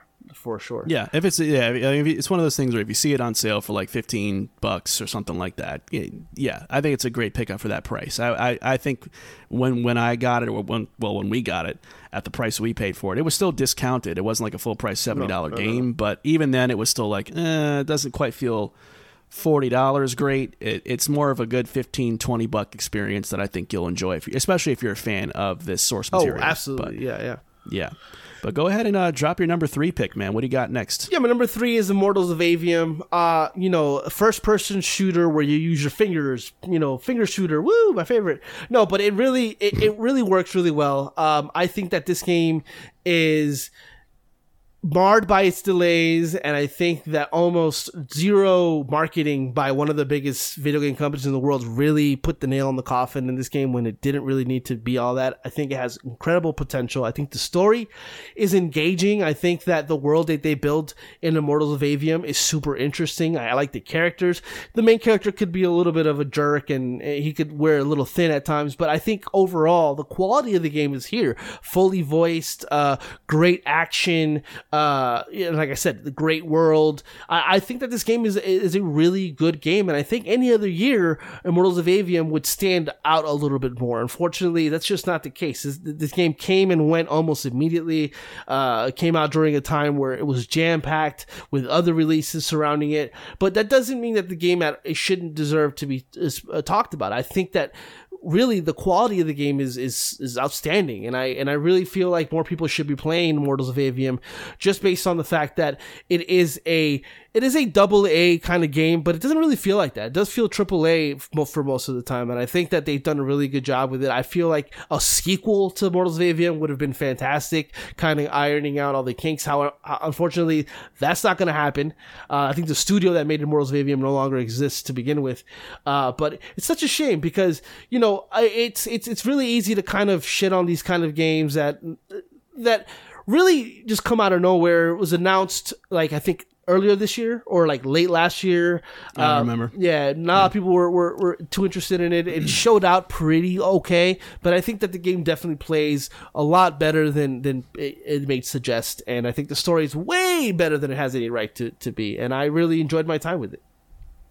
Yeah, actually, I played the trial for this when they started doing that not too long ago. I thought it was fine. I mean, it was hard to get a real grasp of what like the game has to offer truly, but I was impressed in some areas with like the movement and the fluidity of combat felt pretty good.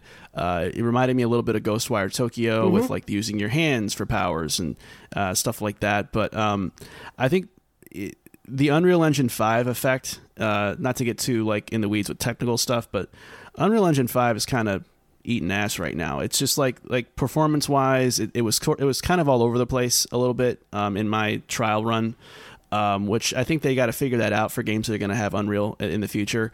No HDR was kind of a bummer because it looked like one of those games that could really benefit from that. So just yeah, the presentation to me, like it doesn't look bad. I'm not saying it looks ugly. It's just that there's just so much more you can extract out of a game that they just didn't do. And I think the third problem, I mean, like it's a new IP. It's not. No one was really clear on what it was. Launching this at $70 to me just wasn't the right decision for EA. This should have been a $50 title. Get people in the door. Get them to be fans of the franchise. Then if you do a sequel, then by all means, $70 is totally okay. Struck a deal with Game Pass and PlayStation Plus, and get people to really, because I don't think, in my head I was like, EA really shouldn't have been expecting this game to sell crazy. So why not at all? Why not make some money up front and get those games on platforms to get this IP rolling and give the opportunity to the devs to make a sequel? Because I think it has all the things that needs to be great. It's not there yet, obviously. So if, again, I'm a big fan of giving game devs the opportunity to make a sequel of a new IP based on the simple fact that I think that it could make whatever the ideas they had a scrap for whatever reason, they could bring them back and just, it really had a nice core to expound upon, and unfortunately it's never going to get that opportunity based on not the game's deficiencies, though it does have some, but based on the fact that they've pretty much put this game out to die. That right there. That's the thing. It's like, why do all this work to put this thing out just to send it to die, basically? This is more of that EA baffling, like, business decision stuff. I just don't understand with them, man. Yeah. Like, they I agree, this game had serious potential to be like a mainstay if they had played their cards better, but I think even the marketing rollout was just weird, and it was just, like, strangely, like it didn't feel like they were confident in this game, yet there it was at $70, like, buy me, like, it ain't gonna happen, man. Yeah. And it really didn't. I mean, the numbers were awful on Steam, like, embarrassing. Abysmal. Yeah. So unfortunately, I think we're not going to get a sequel to this one, but it's a shame. If they had played their cards better across the board, it could have been a much different story here, for sure. Absolutely. But let's move on with my number 3 pick. My third favorite sleeper of 2023 is none other than Bomb Rush Cyberfunk. This is the spiritual successor to the cult classic series Jet Set Radio, of formerly on the Dreamcast and OG Xbox, that faded into obscurity, and Sega has obviously moved on to making terrible Sonic games since then, and we have not seen a full-fledged return of Jet Set Radio yet, but this game right here is just that. It is a very faithful, true to form, very stylish and fun and good sounding game that I think really does live up to the legacy of Jet Set Radio and builds on it tenfold with just a lot of really good, well thought out quality of life improvements to the core Jet Set Radio formula, improved mobility, better control schemes, better camera. These types of things really do go a long way, but it still retains that old school feel from the Dreamcast era, right down to its visuals. Some of its jank even is somewhat intentional to kind of make you feel like, oh man, like this feels like a game that I'm playing via backwards compatibility, but it's actually a brand new thing. So I just think they did a remarkable job of nailing the aesthetics, nailing the style, nailing the soundtrack, nailing the gameplay, and just expanding and building upon things that made the Jet Set Radio series so great. It'll of course never be as good as what a full-blown sequel could be from Sega, but we can dream that is actually going to happen at some point in the future. But for now, this is a great stopgap that any fan of this franchise should check out immediately. So Bomb Rush Cyberfunk is my number 3. Yeah. Let's jump right into our number 2s, man. It looks like you're up here. Yep. Why don't you go ahead and take it away? What do you got? Yeah, it's going to be Venba. Venba is an experience that I had that the thing is, I can really identify with this game for so many reasons. I grew up, around a lot of Latinos, being Puerto Rican myself, but living here since I've been like 5 or 6 years old. So there was that weird feeling of not belonging to either, the white people or Latino people, and kind of like being in that weird world for a long time, where even I myself tried to kind of not hide my roots, but never really spoke about, oh yeah, I'm Puerto Rican, for a long time, just because in middle school specifically, just because I felt that I just didn't want to feel different. And so this game is really about that. It's about a family who's come to America, or Canada, I should say, and they are trying to make it here, but by conserving their roots and conserving their belief systems and trying to put that onto their son who was born in Canada. So seeing the son grow up and kind of rejecting a lot of what the family roots were, the experiences were, was something that I could definitely identify with. And then when you look at the game itself, basically this game is a visual novel and it has a cooking mini game system. And I love the mixing of cultures with touchstones like food and particular belief systems being the main core of this game. Venba is a game with a lot of heart, and it's just a lot of things about this game really touched me in ways that I wasn't expecting. I spent like the 2 hours length of this game basically tearing up the entire time.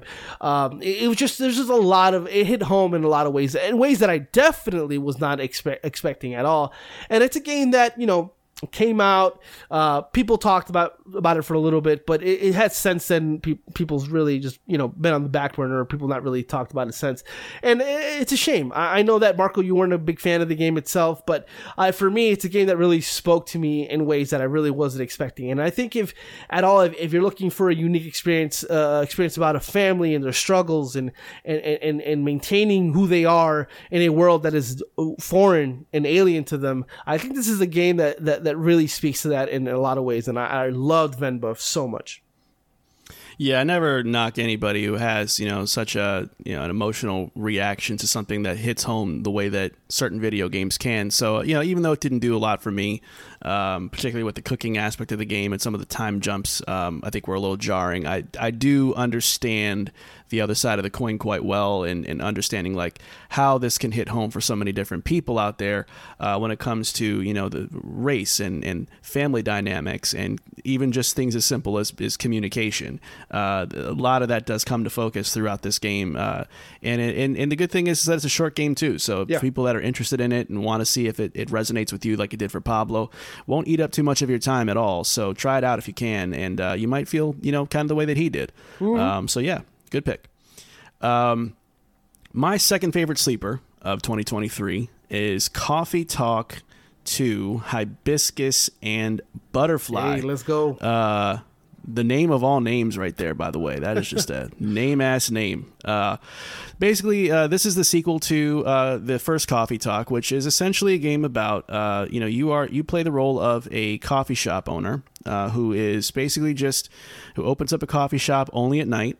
And it's a very quaint type of place, but a very cozy kind of shindig that usually attracts a couple of regulars that come in, and you serve them coffee. They talk about their lives, and you just kind of get to know them as people throughout the course of the game, and get to know their story arcs, their conflicts, their personal journeys, what they've been through, and it ends up kind of becoming a really engaging and touching story that the sequel, Hibiscus and Butterfly, builds upon. By adding, basically, it takes the same key formula. It adds a couple of new literal ingredients. Hibiscus and butterfly is kind of the main theme there, and it just brings in either some new and returning characters that come in and do the same kind of thing. Sit down, talk about their lives and what they're going through, and their hardships and their triumphs and tragedies, and it manages to create a really good connection, just as much as the first game. Although I still prefer the first game quite a bit more. I think that one of the neat little angles about the game is that it's not actually just regular human people. It is set in a sort of sensationalized fantasy version of a Seattle kind of a place where these all the people that you run into, with some exceptions, are basically creatures of legend. There's like orcs, and there's elves and minotaurs and werewolves and stuff like that. And they use that as they use it in a really clever way to sort of especially when they talk about racial stuff. They kind of use that as a mechanism to talk about like the plight of what an orc used to go through back in the day, and things like that. And there's obvious social commentary embedded in there about the state of our society and stuff like that too. So there's a lot to pull from that as well. And I just think that overall it left a really positive impression on me that made it a great sleeper pick for me this year. So it's Coffee Talk 2. It's a comfy game too. Like I felt like the music is so chill. It's so I really do like this game. That's a good pick. I probably should have had it on my list too because I really enjoyed it. Yeah, it's fantastic if you're a story-driven gamer. But it's time to get into our number ones. And Pablo, interestingly enough, it looks like we both share the exact same game in this position. So why don't we just talk about these in tandem? And that is none other than Oxenfree 2 Lost Signals. This is a sequel to Oxenfree, which came out a couple years ago, and the first game was about a little ragtag group of kids that kind of made their way to this mysterious island for a fun little getaway type of thing. But there's this weird supernatural situation that's going on the island, and one thing leads to another, in so many words, and these kids end up kind of embroiled in that situation, and we're left off on a bit of a cliffhanger-ish kind of thing. And then so Oxenfree 2 comes in with a different group of main characters that come into the same area. And they're going through their own unique personal trials and tribulations themselves. But then there's also this supernatural element from the first game that makes a return. And it's basically incumbent upon these new characters to put a stop to that threat. And Pablo, this was a game that we both had circled on our calendars when it came out this year. I would love to kind of get your thoughts first on what made Oxenfree 2 so special for you and some of the standout aspects of the game that really resonated with you the most. Yeah, I mean, it really, for me, the themes of the game are, I think, are great themes. Overcoming and facing the past, the future, Riley, the main character of the game, having that baggage with her father, and then how all that is resolved and how all that is kind of put into the game itself is like nothing short of amazing. Also the characters with Riley and Jacob and everybody else that you see in that game, the way they come together and the way that each of them are written, and the dialogue. I mean, the first Oxenfree did was really nail dialogue, and I think that they really did a good job with it here as well. I mean, these aren't teenagers. It's so natural. Yeah. It's so natural sounding. Yeah. And with the first game, they were teenagers, and this game, they're older, and I think that really matches it matches their age, like in terms of how they talk. And obviously there's younger people in the game and all that stuff. So I think everything they do with the story and how the story is set, the Edward, no, it's not Edward Island. I forgot which one is the Camino Coast. I think it's where they're at. And I love that setting. I love the supernatural aspects. They have like a time shifting thing that they do. Yeah. That shit is so amazing. I love. I'm not a huge fan of like a puzzle, environmental puzzles, and there are plenty in this game, or there are a few at least, and I love each and every one of them. I just think that the themes, like I mentioned, the gameplay, the writing, it's nothing short of amazing for me. I think that right now holding a 78 on OpenCritic is blasphemous in every way, shape, and form. I don't know what the fuck people were thinking. This is one of the better games of the year. Heroin. Yeah, I love it. How about you, Marco? I know that you loved it too. You love Heroin, or you love the game? What are we talking about right now? Well, I love Heroin. And I love the game. All right. Yeah. Shout out to Black Tar Heroin over there. Mm-hmm. His sleeper pick for the year. Yeah, I mean, look. With the premise of the game being what it is, I mean, you're essentially a group of two people, Riley and Jacob, and they are essentially tasked with setting up these like weird satellite reading mechanisms across the island. The transmitters to get readings about this supernatural thing that's going on in the sky. And they don't necessarily know what's going on, but people from the last game are going to make their way in and kind of give them the fill-in on what's happening, whereas new characters in the game are worshipping this supernatural entity and want to kind of set it loose and set it free. And amidst that whole battle going on between these three different parties. You have the supernatural threat itself, which is sentient and able to talk and do these weird, trippy things to you during the game. So there's a lot of weird X-Files-y kind of fringe type of stuff that happens during your playthrough, which are really interesting. That's when Pablo was talking about the time jump thing. There's like weird little elements like that throughout the game.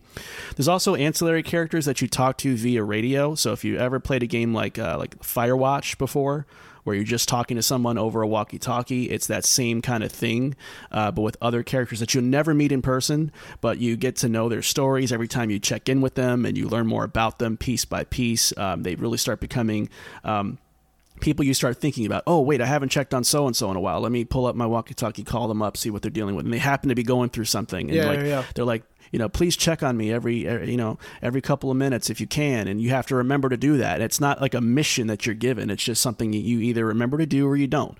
So they do really cool things like that to really get you invested in the people in this game. It's one of the rare examples with a sci-fi game where the sci-fi element really isn't the star of the show.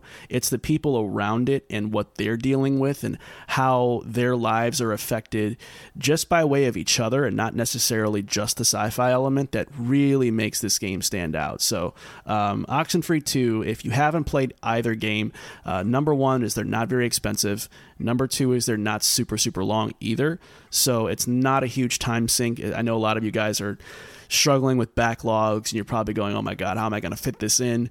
This isn't going to be that much of an ask. But if you are a story-driven gamer, if you love great dialogue, natural-sounding dialogue, where you really feel like you're getting to know the characters, and you have, a palette for sci-fi elements in video games as well, I think this is going to be a must-play for you, for sure. Unfortunately, it's not available on Xbox. It is a PC, PS5. I don't know if it's on Switch. It is Pablo. on Switch. I don't remember. It's on Switch. It is? Mm-hmm. Yeah, so it's unfortunately not on Xbox, which sucks. It's also a game from a studio bought by Netflix, so weirdly enough, you can play it via Netflix if you're so inclined. And if I'm not mistaken, it's on mobile as well. It should be, it should be on mobile too. So it's one of those games that does work fine on mobile. But it's on. It's on Android, iOS, Switch, PlayStation, and PC. Okay, yeah, I was gonna say I can't remember for sure, but yeah, like I said, must play game if you're a story driven gamer, and not too much out of your wallet or your time to experience what I think is one of the best games of the year, let alone sleepers of the year. So to summarize my top 5 sleepers, just as a quick refresher before we wrap up, my 5 is Arcade Paradise. My number 4 is The Expanse, a Telltale series. My number 3 is Bomb Rush Cyberpunk. My number 2 is Coffee Talk Episode 2, Hibiscus and Butterfly. And number 1 for me is Oxenfree 2, Lost Signals. Pablo, if you'd be so inclined, give us a quick refresher for your top 5, and then we'll wrap things up. Yeah, sure. Number 5 for me, Chants of Sonar. Number 4, RoboCop. I said RoboCop. RoboCop Rogue City. Man. Wait a minute. We're not just skirting past that. RoboCop is the worst porn parody name I've ever heard in my life. But also the best, if you really think about it. Kind of. But when you think of the backstory of how RoboCop became RoboCop, that would mean that somebody's peen got shot up to hell and they had to rebuild it, and it's made of metal, and that's a really gross thought. So yeah. Fuck you. And weirdly enough, that's what I call my penis, Alex Murphy. Number 3, Immortals of Avium. He got a first and last name and a social security number. He got a mind of his own. He got a head of his own. You know what I mean? All right. Number 3, Immortals of Avium. Number 2, Venba. Number 1, Oxenfree 2, Lost Signals. That's my top 5 right there, sleepers of 2023. You are the top 5 grossest people I've ever met in my life, by the way. You were all 5. All 5 of them hoes. Happy to be nominated. That is thankfully going to do it for this week's episode. He was doing so well until he stopped doing well. But listen, Next week is going to be a big episode, ladies and gentlemen, so it's never been a better time to subscribe to the show because we are going to be talking about the Grand Theft Auto 6 trailer when it drops. We are going to be talking about the winners and losers of the Game Awards, as well as all the announcements and reveals that we are going to see. You're not going to want to miss that coverage as we talk through all the things that we saw at the show. We don't usually skip too many details, so we're going to give you a comprehensive look at everything and not just a little 5-minute breeze through of, I thought it sucked, and move on like most shows do. So we're giving you the good content, so please subscribe to us so that you can stay on top of those new episodes when they drop. But until then, that's going to do it for Cool Down Time this week. Thank you for tuning in. Enjoy your video games, and we will see you next week.